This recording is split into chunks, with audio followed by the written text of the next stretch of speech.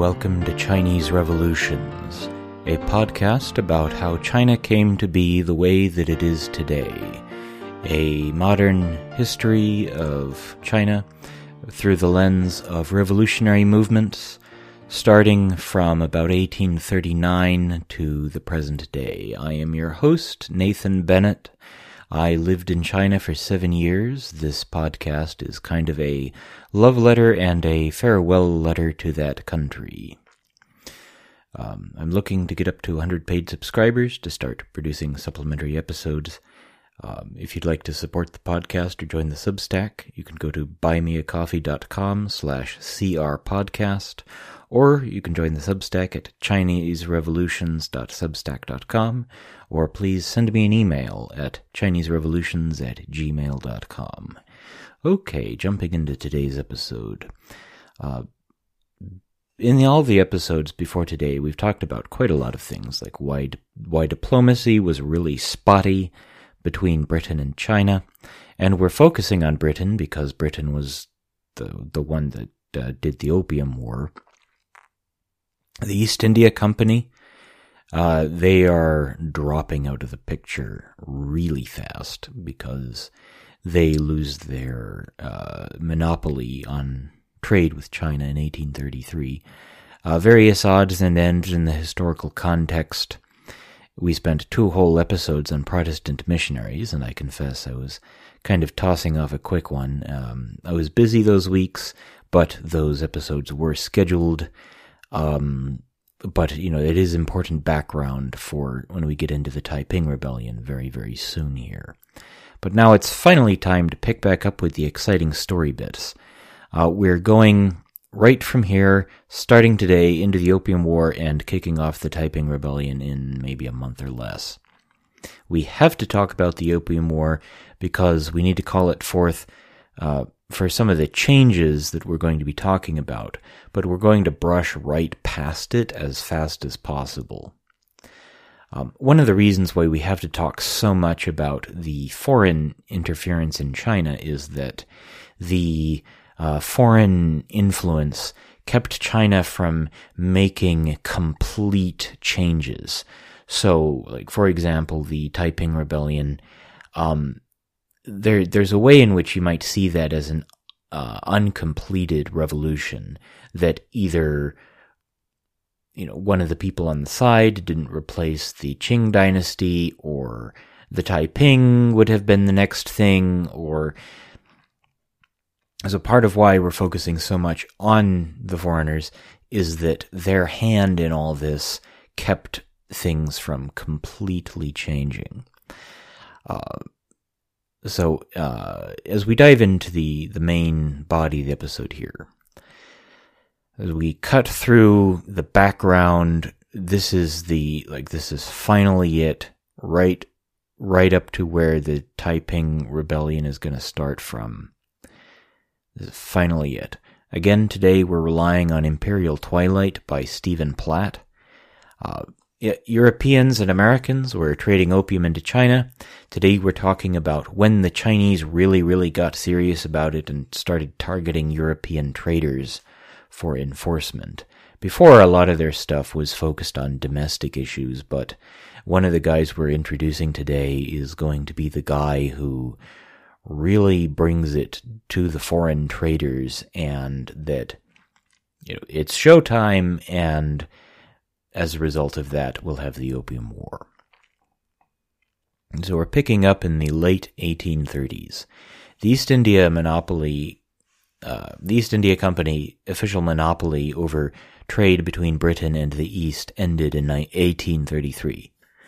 So them being like a government-backed trading company, and whatever quasi-governmental authority they may have had, that's over.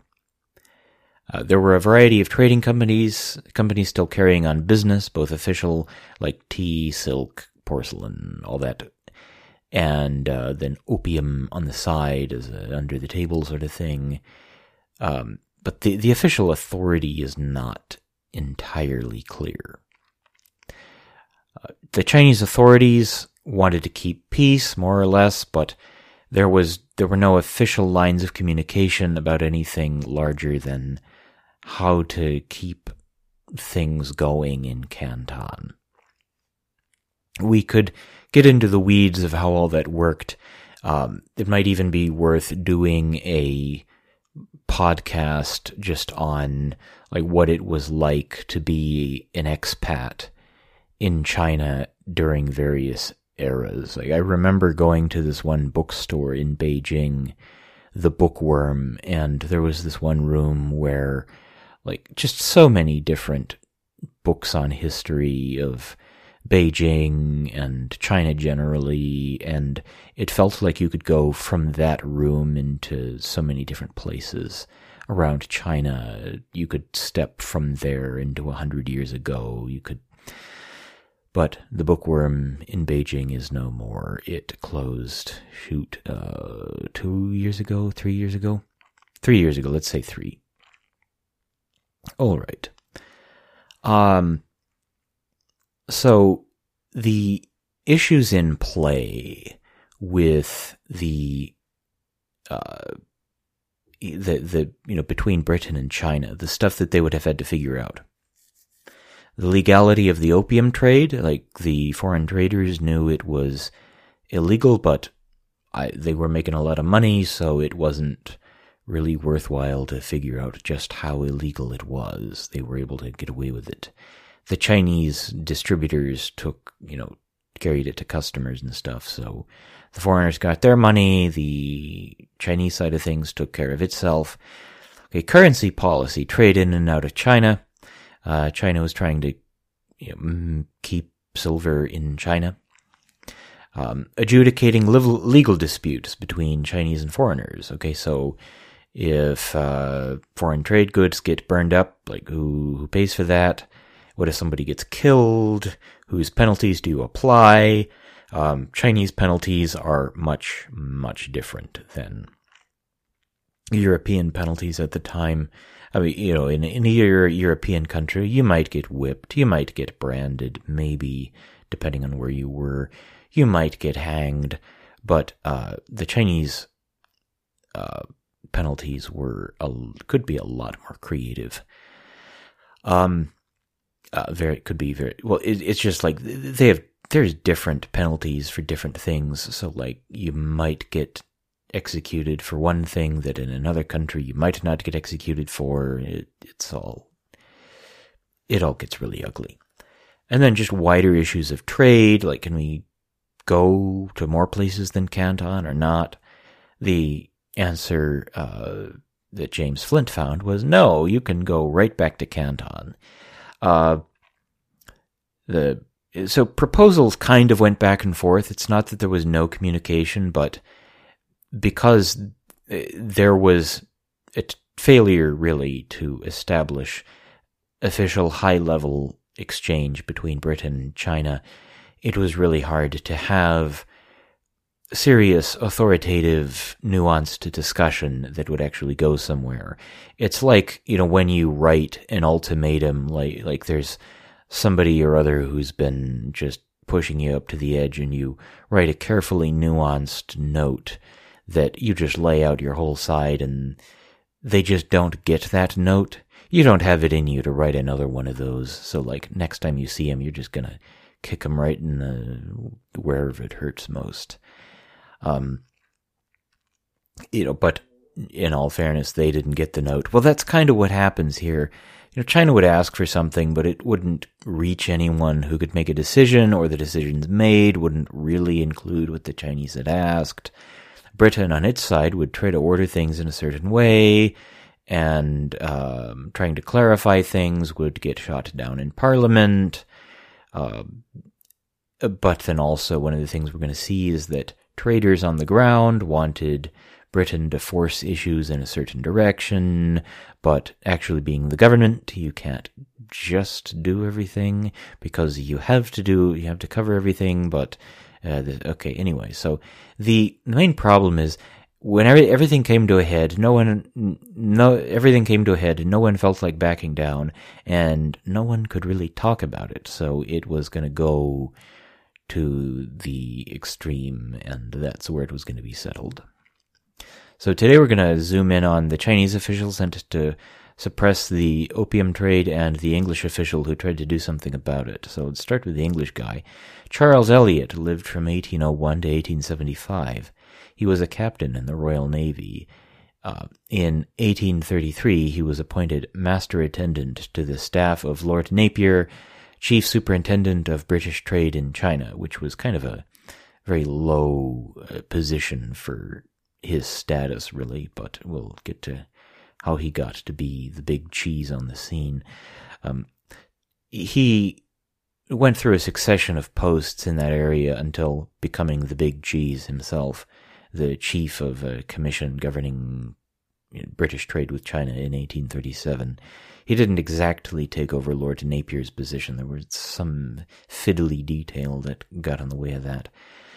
In 1830, he was, just to give you some sense of this guy's background, he was protector of slaves in British Guyana in the New World.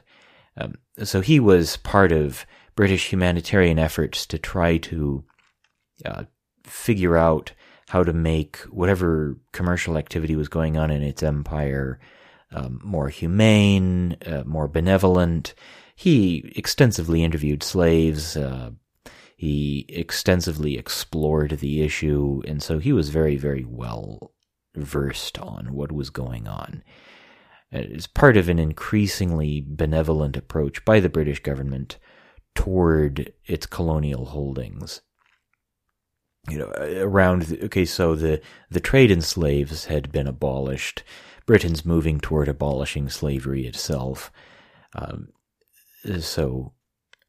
Elliot had been called back to Britain in 1833 to report to the British government on conditions of people held as slaves in the British Empire.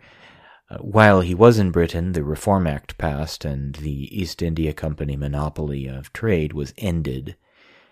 And he was sent very quickly back out, but this time to Asia, with a low-level functionary position in the retinue of Lord Napier, Chief Superintendent of British Trade in China. He really resented his position, his boss's family. He would call Lord Napier my emperor in private.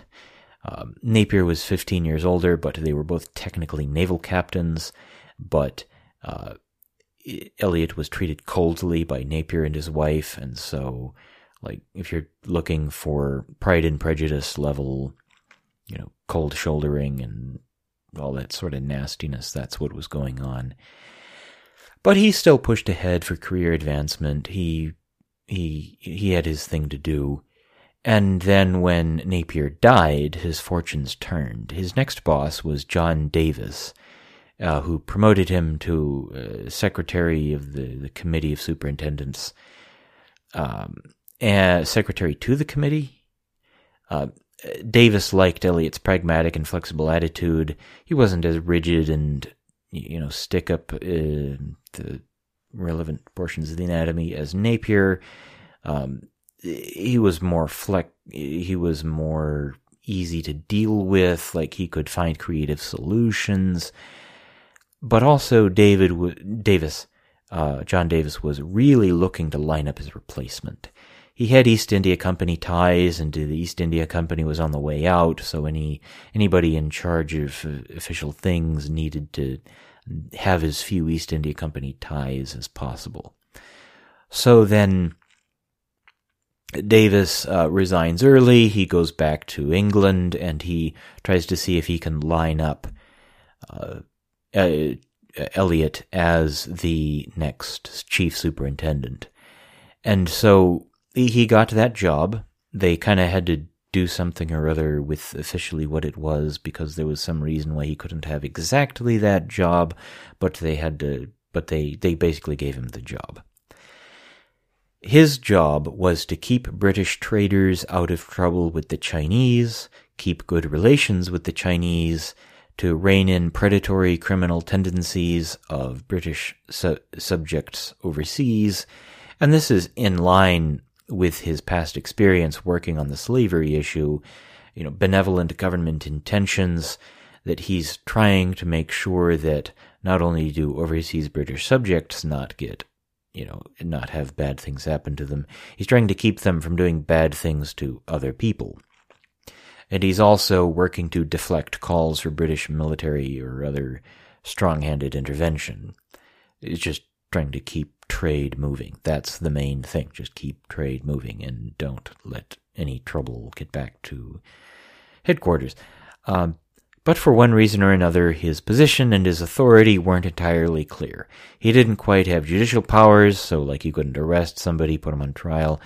And if he needed to work out an agreement, it wasn't clear what authority he had, which is what we're going to see in next week's episode.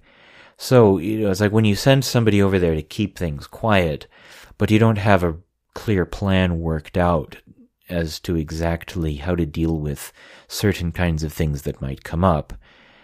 If they show any initiative, then they might get punished for it, but if they don't do anything, they might get punished for that, and it's really tricky. Well, here's how it went. He made a very good first impression. See, apparently Lord Napier was, I'm just going to come right out with it, he was an ass. He was not nice.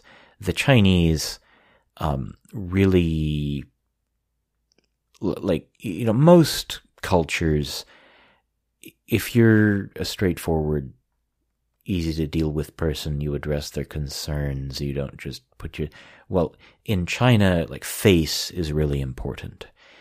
Showing important people that you're working with, that you know that they're important, you can respect their status, you address their concerns, that's really important. Deng Tingzhen, the new Governor General, and Charles Eliot found a lot of common ground. They got off to a good start. Charles Eliot got a non-derogatory Chinese name. His name was Righteous Law in Chinese. So the Chinese can just call you whatever they want in Chinese. Getting a Chinese name in English. I remember when I got a Chinese name in my Chinese class, the teacher told us to put our names into this website that would spit out a Chinese name.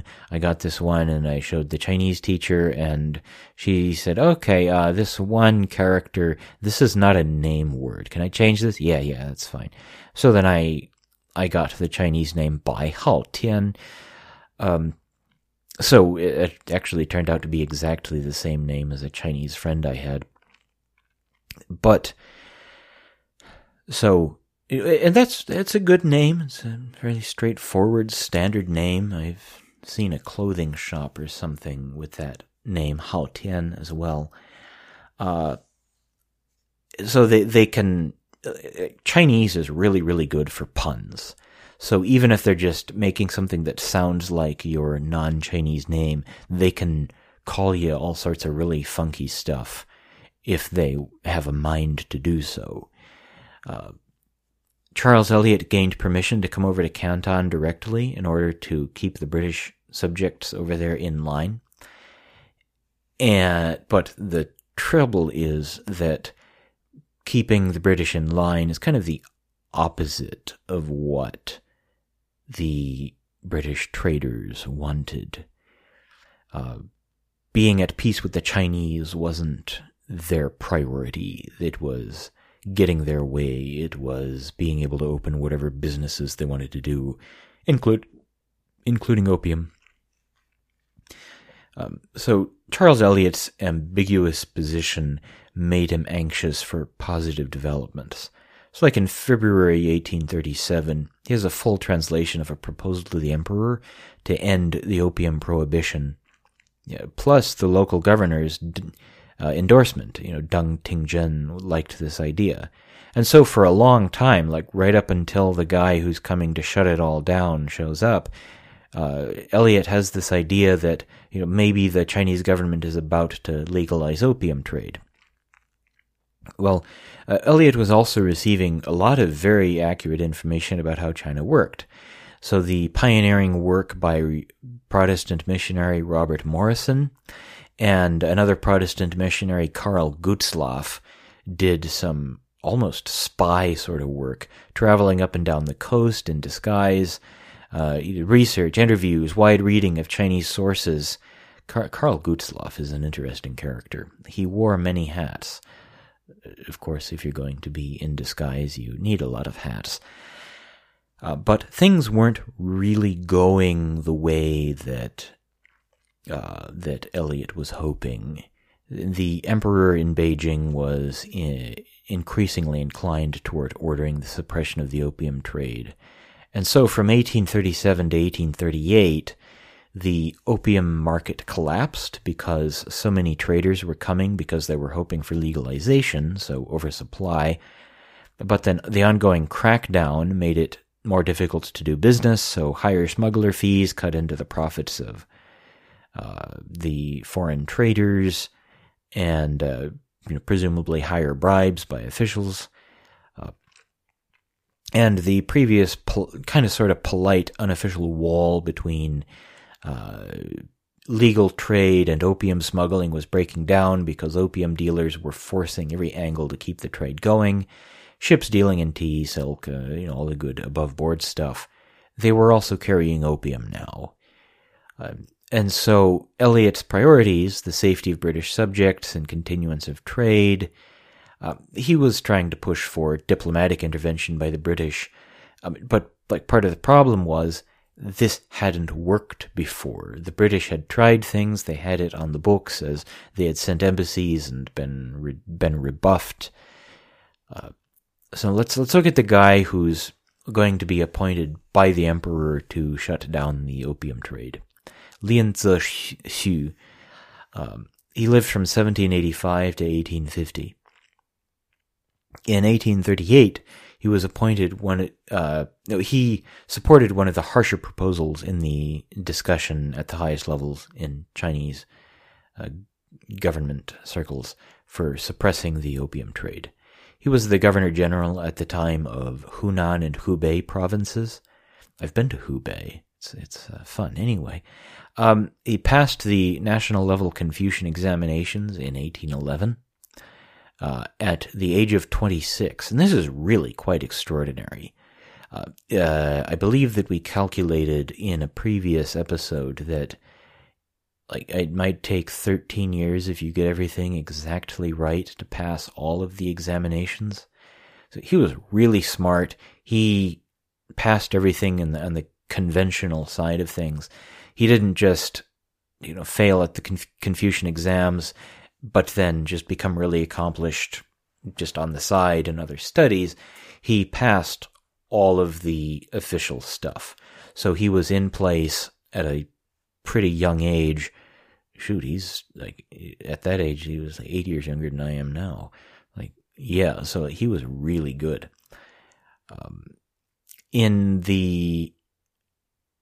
He was a judge in the 1820s, renowned for fairness, honesty, integrity, putting the welfare of the people first. He had the name Lin, clear as heaven. Everything he did was with a focus on domestic policy. His approach to foreign relations even was domestic policy results. So when foreigners turned up in a ship off the coast of China, his thing was about keeping Chinese back, not about doing anything to the foreigners. It's just, foreigners, get out, just go, so that I can, take care of the Chinese right here that I have to deal with. And he was an admirer of Bao Shichun, somebody we previously talked about in, I believe it was the episode about the intellectual discussion before the Opium War, Chinese academics and all that. In 1833, he proposed opium production in China, so that gets rid of the foreigners and keeps the silver in China, so the opium addicts can have what they want, but China is focused on China. His proposals for dealing with opium both were on the suppression side, destroying drug paraphernalia, destroying opium, but also on the healing and treatment side. Treatment of addicts, rehabilitation, setting up hospitals to help them through withdrawal. So he had a comprehensive approach, that it wasn't just law and order. In 1838, with his proposals for greater strictness against opium, he was also launching a campaign in the provinces of which he was a governor. And so he was really, really going at it in Hubei and Hunan. And, he would publicly destroy opium so that if it could clearly be seen that officials weren't just taking the opium and selling it or using it themselves. His integrity stays the same in his dictionary whether or not you're looking it up. This guy is so above board that it's just he's really, really good in every sense of good at his job and just a good person. In October 1838, the Daoguang Emperor demoted the guy who promoted the idea of legalizing opium. So, if you're knocked down a few positions for your suggestion, maybe they don't want that one. There was a huge seizure of opium in North China, in the port city of Tianjin. And so, that's it. We got to do something about this. So in December 1838, Lian Zexu is summoned to Beijing to meet the emperor about suppressing the opium trade. They had long meetings with the emperor. And so in January 1839, Lian Zexu is appointed imperial commissioner to act on the emperor's behalf, and he's not answerable to local officials. He does what he thinks is right, and what he says goes. Deng Qingzhen, the governor-general there in Canton, was directed separately to support Lian Zexu, so that the guys on the ground, they're going to be supporting what this guy coming in from outside is aiming to do. And so, as Charles Eliot is waiting for opium legalization, Lian Zexu is coming down to open a can of whoop-ass on the opium trade. He's coming down to end it. And next week, we will find out exactly why it is that the Royal Navy showed up off the coast of China for the Opium War, ready to play hardball. So, it's really more problems on the British side than the Chinese side. It's really kooky. I didn't understand this until I really, really read it. I think, was it preparing for this podcast or just when I read the book? Anyway, so we'll see you for that exciting bit next week. Again, if you'd like to support the podcast, you can go to buymeacoffee.com/crpodcast. If you'd like to join the Substack, ChineseRevolutions.substack.com. Please send me an email at ChineseRevolutions@gmail.com. Again, this has been Nathan Bennett. See you on the next episode. Thanks for listening again.